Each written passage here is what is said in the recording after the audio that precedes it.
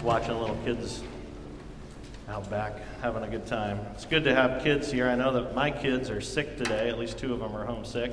It's that time of year, right? Viruses are spreading. Kids get sick. We get sick. But God is good. Let's pray together. Lord, we thank you that you are the one who has come to rescue us. You rescued us in a really remarkable way by submitting yourself to the cross.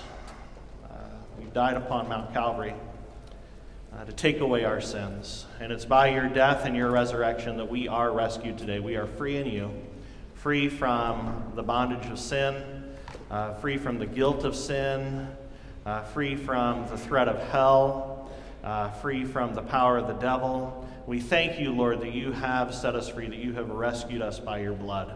And so I pray that we would live today in that freedom, knowing that we are free in Christ. We are free not to do whatever we want, but rather we have been liberated so that we might serve one another humbly, that we would be attentive to the needs of all. And teach us, Lord, about the freedom that we've been given in Christ, the rights that we possess today, but teach us that we can let go of our own personal rights and liberties for the sake of our neighbor, for the sake of each other. But Lord, we need your Holy Spirit to work these things in our hearts because, Lord, we do confess that we still have a sinful nature and that we need the grace of Jesus every day. And we thank you that you give that grace abundantly. So teach us, help us to open our ears today, to open our hearts, to open our lives today to you through the power of your Spirit. Amen. Well, it's good to be here today with you. We had our men's retreat in Olympia with our region. We have an association of congregations, and we meet every fall in Olympia, but we had to leave yesterday at 9 a.m. just as the retreat was getting started. The power went out, man. Bishop was there. Other guys were there. It was kind of scary. That wind whipping through all those big Douglas fir trees, and so we got up in the morning. There was still no power, and they said, you guys are going to have to go home. There's no plumbing. The whole place runs on a well. So we ended up leaving yesterday morning, but we still had a good time, good opportunity to gather on Friday night with the men from our region to hear a little of God's word, to sing his praises, and to pray with each other. I also want to thank you. Another thing that I wanted to report on today is our trunk or treat outreach. We had opportunity to invite many people from our neighborhood here on Halloween night, last Monday night. We had a lot of people who showed up and came, and we're just blessed by this time that we had here at Maple Park Church. So I want to thank you for helping. I want to thank you for donating candy. This year, we did not run out of candy. The previous year, we ran out almost immediately because we had so many people, way more people than we were expecting. And this year, you guys just donated so much candy. I think we have about half the candy left over. So I don't know what we're going to do with that candy. I certainly can't eat it.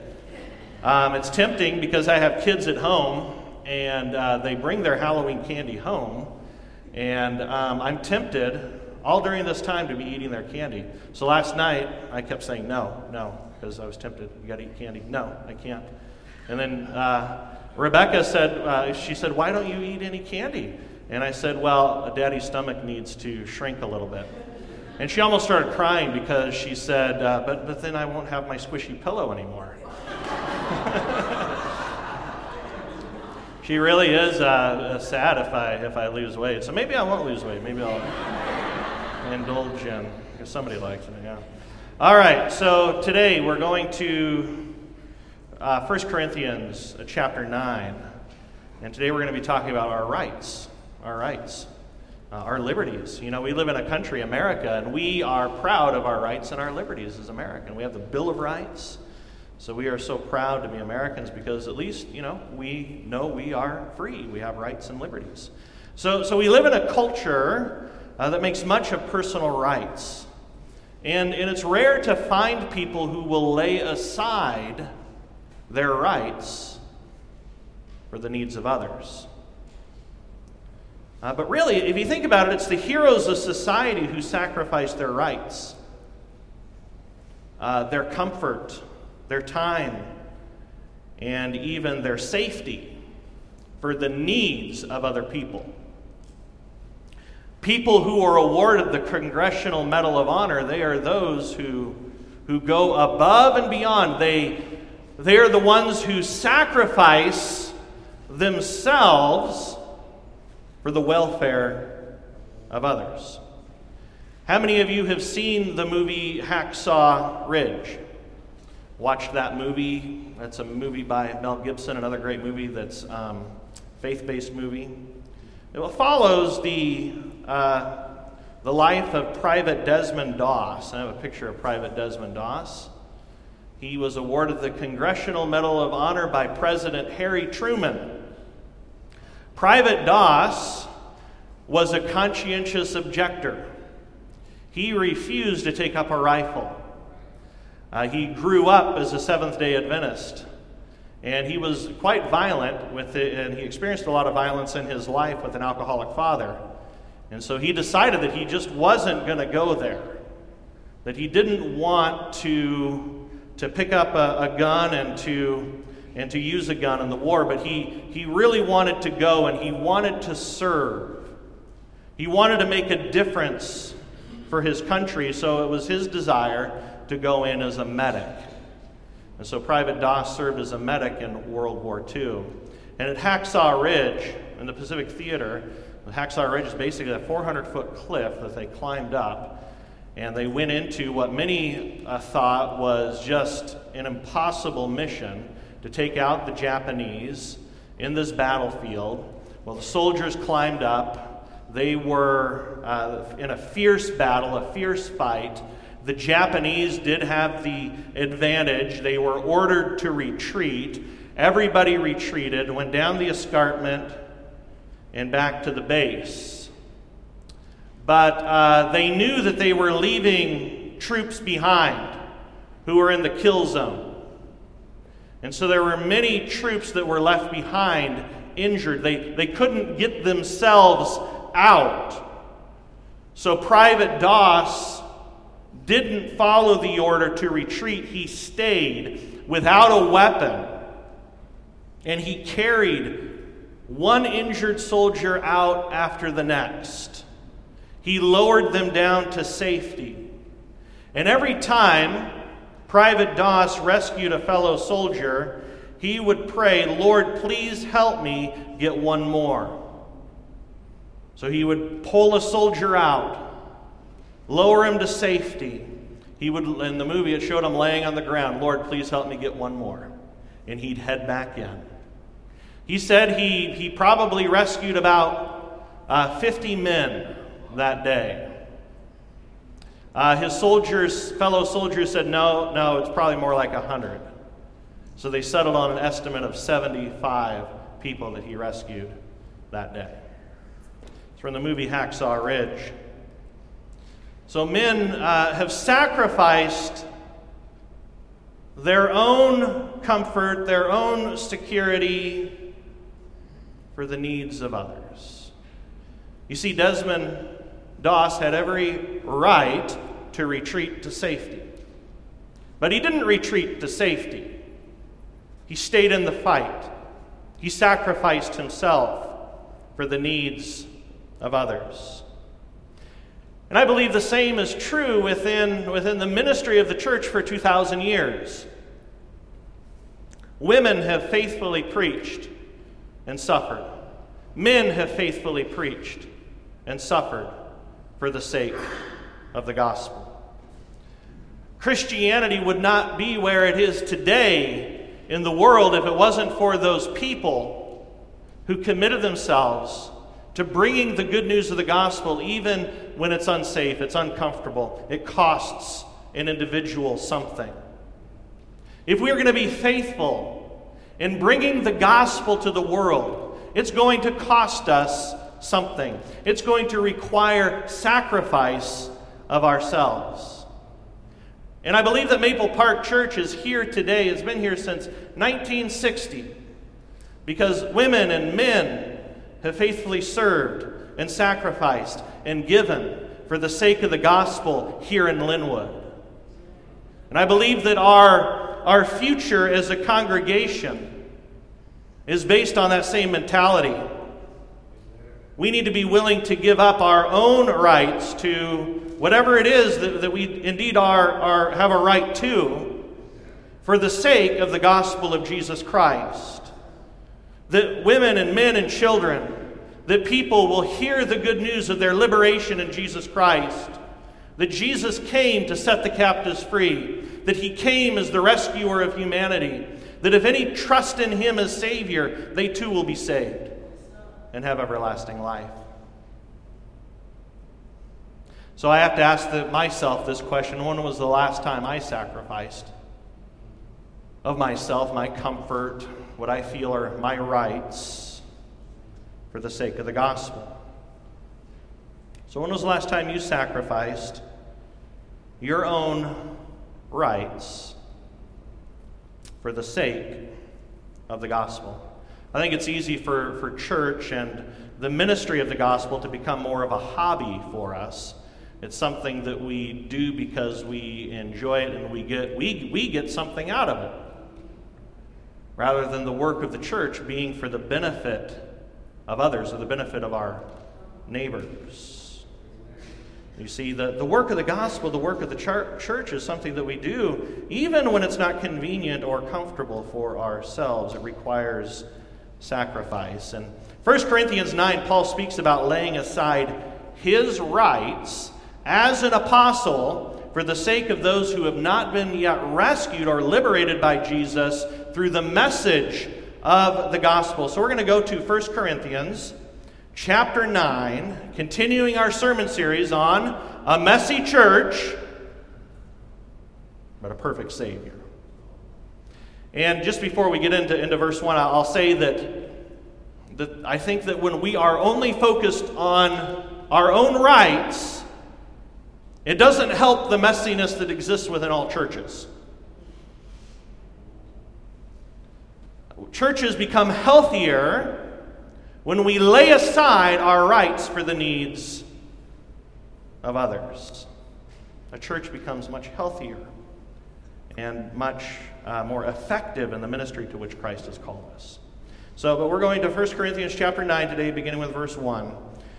And here the Apostle Paul writes, he says, "Am I not free?" He says, "Am I not an apostle? Have I not seen Jesus our Lord? Are you not the result of my work in the Lord?" And he says, "Even though I may not be an apostle to others, surely I am to you. For you are the seal of my apostleship in the Lord." So we'll stop there for now, looking at verses 1 and 2. Some must have questioned if Paul really was an apostle of the Lord. They question, is that Paul guy, is he a true apostle? I don't know about that Paul guy. After all, he traveled around and he persecuted Christians. Is he really a true apostle? Well, we know that Paul was a true apostle because his calling as an apostle was confirmed by the church. The very fact that there was a church that was established in Corinth is proof of his apostolic calling, his call from God. And his ministry as an apostle was confirmed by the church. But there is another reason. Some may have questioned Paul's authenticity as an apostle because, unlike other apostles, he refused to take a salary for his work as an apostle. So he didn't collect a paycheck, I guess you could say. They didn't have checks back then, at least I don't think. So he didn't receive any compensation for his work or as an apostle. Some might have been saying, well, maybe he's not really an apostle. So rather than collect a salary, which he had a right to, he had a right to receive a living from his work as an apostle. He worked as a tent maker. By trade, Paul was a craftsman. He sewed canvas into tents. And so he supported himself in the ministry by making tents. But he's not going to say that preachers should never receive a salary. He's actually going to make a case, beginning with verse 3, for why preachers should make a living from their work. So verse 3, he says, "This is my defense to those who sit in judgment on me." He says, "Don't we have the right as apostles to food and drink? Don't we have the right to take a believing wife along with us, as do the other apostles and the Lord's brother, and even Cephas? And who's Cephas? Does anybody know? Cephas is Peter. So they had a right to a salary. They had a right to have a wife. And then he says in verse 6, or is it only I and Barnabas who lack the right to not work for a living? He says, who serves as a soldier at his own expense? Well, of course, nobody serves as a soldier at his own expense. Who plants a vineyard and does not eat its grapes? Well, of course, if you're going to plant a vineyard, you're going to eat of the fruit. Who tends the flock and does not drink the milk? Do I say this merely on human authority? Then he appeals to the Old Testament. Doesn't the law say the same thing? For it is written in the law of Moses, do not muzzle an ox while it's treading out to the grain. In other words, don't treat animals in a cruel way.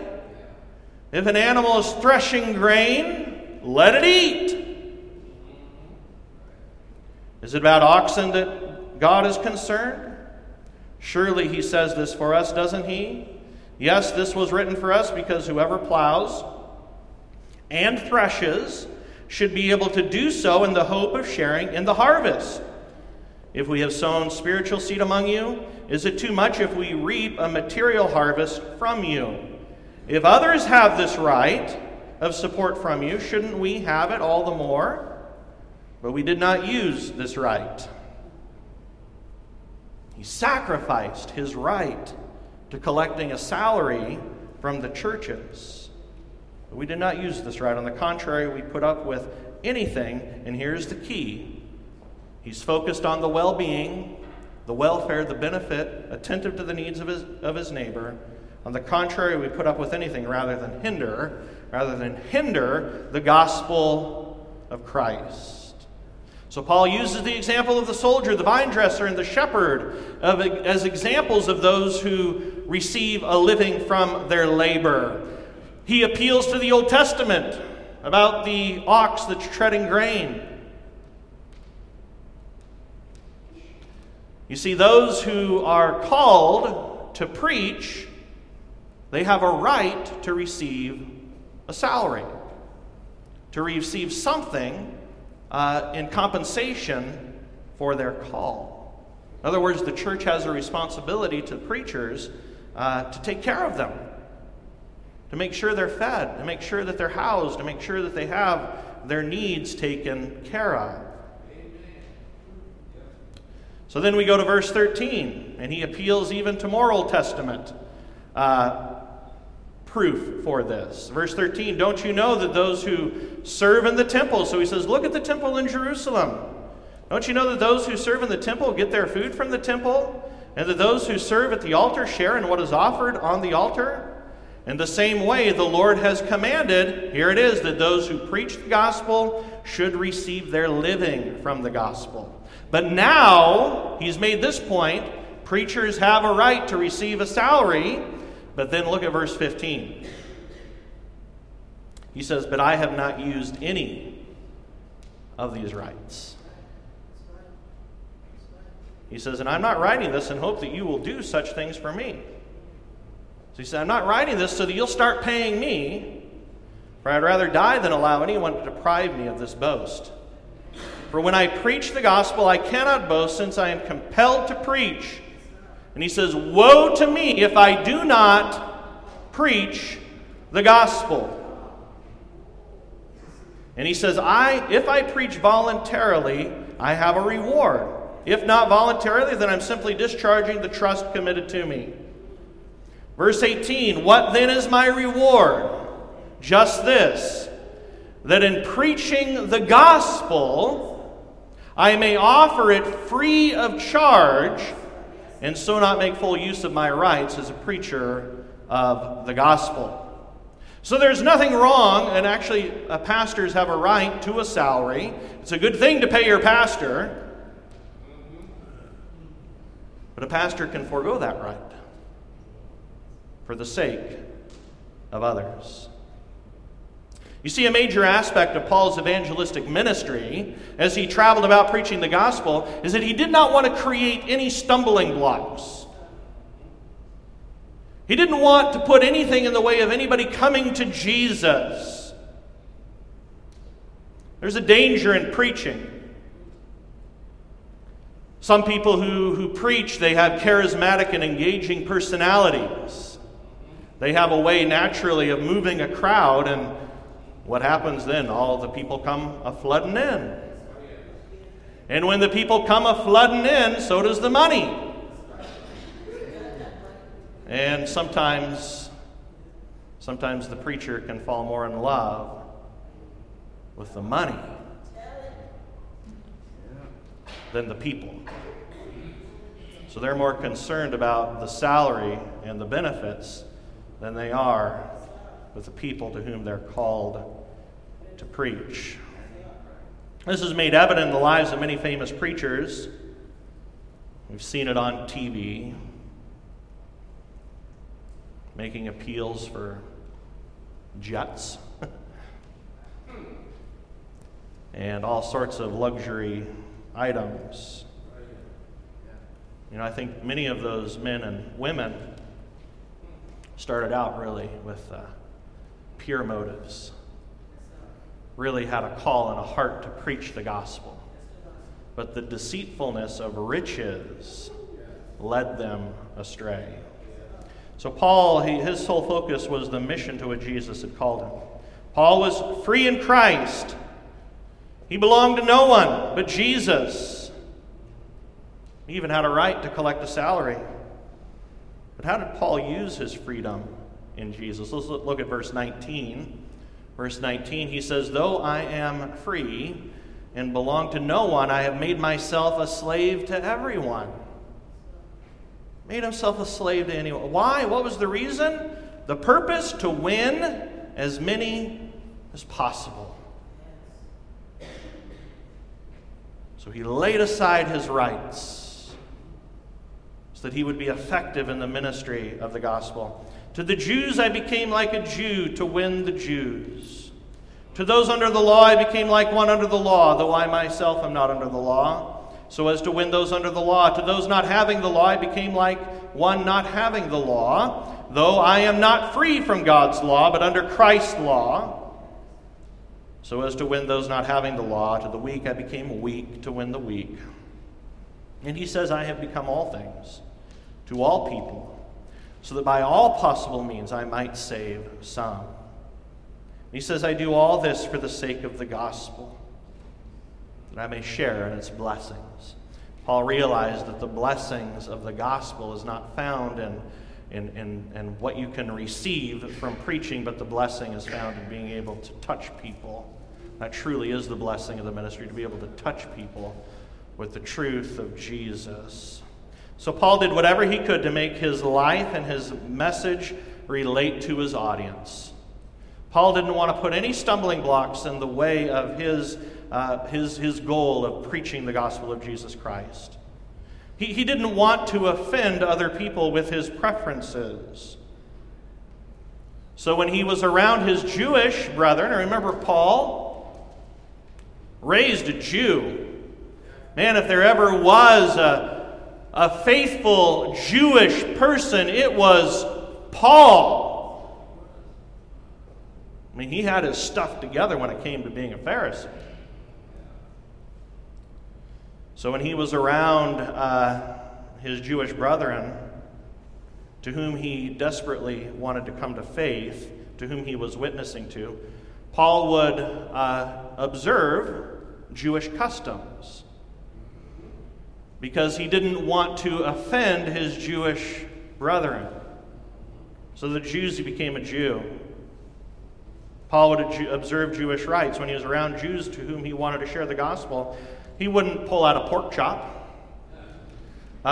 When he was around his Jewish friends, he would make sure that he was observing strictly the Jewish holidays and dates. You know, he knew that he was free to eat whatever he wanted, because he was free in Christ. If he wanted a pork chop, he could have a pork chop. If he wanted shrimp, he could have shrimp. But in order not to offend, he would forego his rights. He knew that he was free to take off certain Jewish holidays because he's no longer bound by those holy days of the Jewish calendar. But in order not to offend his Jewish brethren, he became like a Jew, and he would go to synagogue, and he would observe the feasts and the festivals of his Jewish heritage. Paul was free, but attentive to the needs of all. So when he was with Jews, he didn't want to create unnecessary stumbling blocks. In turn, when Paul was with his non-Jewish friends, he didn't want them to feel uncomfortable with what he was used to growing up as a Jew. I'm sure that many of the preferences that Paul had in life stemmed from his upbringing. But when he was around his Gentile friends, he didn't want them to feel like they had to feel uncomfortable at accommodating to his own preferences. So he would eat what was set before him. He would accommodate himself to Gentiles in order that he might have a clear path to sharing the message with them, even though Paul may have had certain preferences growing up culturally as a Jew. Then when it came to those with a weak conscience, we talked about this already. Those who had a weak conscience, some people really had a problem with those who ate meat that was used in temple sacrifices, meat that was used in the sacrifice to a false god. Paul says you're free to eat that meat that was used in temple sacrifice. You're not to worship false gods. You're not to participate in any worship of false gods. But if there's meat that's available in the market that was used and sacrificed to false gods, you can buy that meat and you can eat that meat. But many people didn't feel comfortable doing that. They couldn't make an emotional disconnect between that meat that was used in idol sacrifice. And so for the weak, for those whose consciences still had a difficult time with idol meat, he wouldn't eat idol meat around them. Paul put his neighbor's need before his own need. He sacrificed his rights for the sake of the gospel of Jesus Christ. And so we too are called to sacrifice ourselves for the sake of spreading the message of the gospel. And here's the thing, we cannot expect unbelievers who enter in, people from our community who we engage with, to bend over backwards and become just like we are before they trust in Jesus. We can't expect them to clean themselves up before they're worthy to receive the message of the gospel. That's not the way it works. It's like telling a dirty person, well, you need to take a shower. You need to clean yourself up. You need to get clean before you take a shower. Makes no sense, right? You enter into the church as a sinner. I enter into this church. I entered into this place this morning as a sinner in need.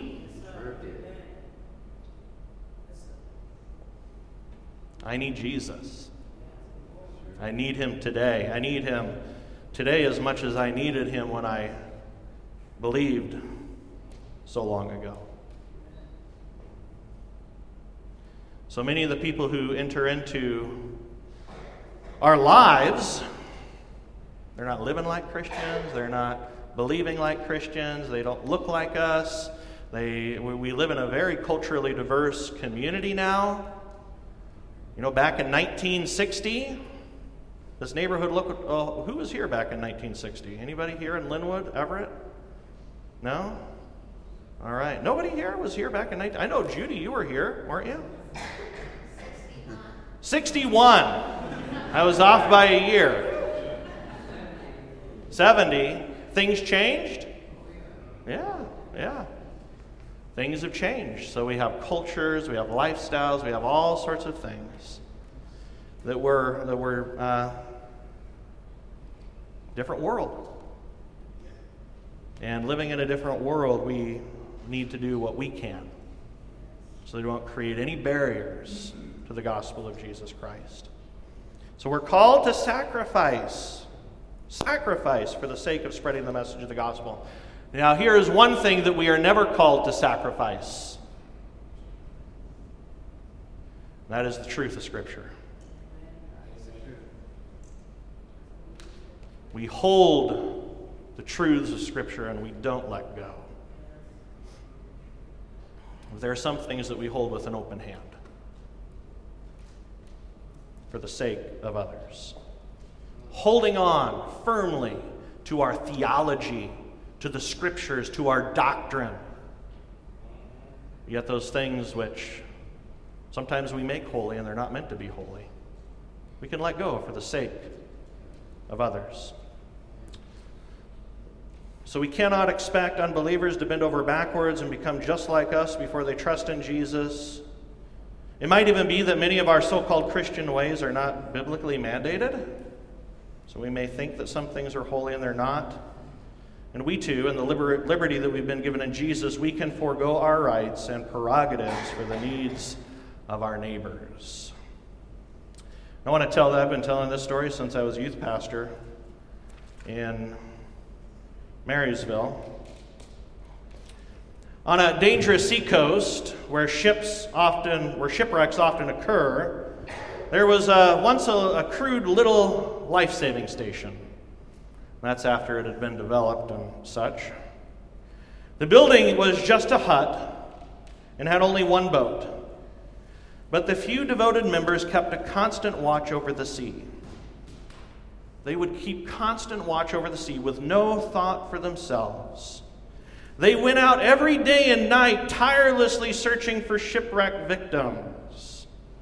And so this is one of those life-saving stations. My family and I, we had opportunity to take our travel trailer out to Cape Cod. And that's one of many of the life-saving stations that were built along the coast, along the Cape there. So these men and women, they would volunteer tirelessly, keeping watch over the stormy seas. Many lives were saved by this wonderful little life-saving station, and so it became famous. Some of those who were saved and various others in the surrounding area wanted to become associated with the station, and they gave their time, money, and efforts to support the work. New lifeboats were bought and new life-saving crews were trained. The little life-saving station grew. Some of the members of the life-saving station were unhappy that the building was so crude and poorly equipped. They felt a little more comfortable space should be provided as the first refuge for those who were saved from drowning. So they replaced the emergency cots and the emergency beds and put in better furniture. Now the life-saving station became a popular gathering place for its members. And they decorated it beautifully and furnished it exquisitely because they used it as a sort of social club. Is it possible for churches to become more of a social club than a life-saving station that Jesus intended for it to become? Fewer members were now interested in going to sea on life-saving missions, so they hired lifeboat crews to do the work. The life-saving motif still prevailed in the club's decoration, and there was a lifeboat in the room where the club met. It was sort of just set there as a piece of art. About this time, a large shipwreck occurred off the coast, and the hired crews brought in loads of cold, wet, half-drowned people. These people were dirty and sick, and some of them, their skin color wasn't the same as theirs. And some had other lifestyles that they didn't agree with. The beautiful new club was considerably messed up. So the property committee immediately had a shower house built outside the club where victims of the shipwreck could be cleaned up before coming inside. At the next meeting, there was a split in the club members. Split in a club membership? Have there ever been splits in churches? Most of the members wanted to stop the life-saving activity because it was so unpleasant, a hindrance to the normal social life of the club. Some members insisted on life-saving operations as the primary purpose. And those people pointed out that they were still called a life-saving station. But they were voted down and told that if they wanted to save the lives of shipwreck victims in those waters, they could begin their own life-saving station down the coast, which they did. And as the years went by, the new station experienced the same changes that occurred in the old. And it evolved into a club, and yet another life-saving station was formed. History continued to repeat itself. And you visit the coast today, you'll find a number of exclusive clubs along the shore. Shipwrecks are frequent in those waters, and some of the people drown. We live in a culture, and I believe that even with it slipped into Christianity, we make much of our personal rights. Rarely will people lay aside their rights, their comfort. But it's the heroes of society who sacrifice their rights, their comfort, their time, and even their safety for the needs of others. So when was the last time you did something for someone that was a sacrifice to you?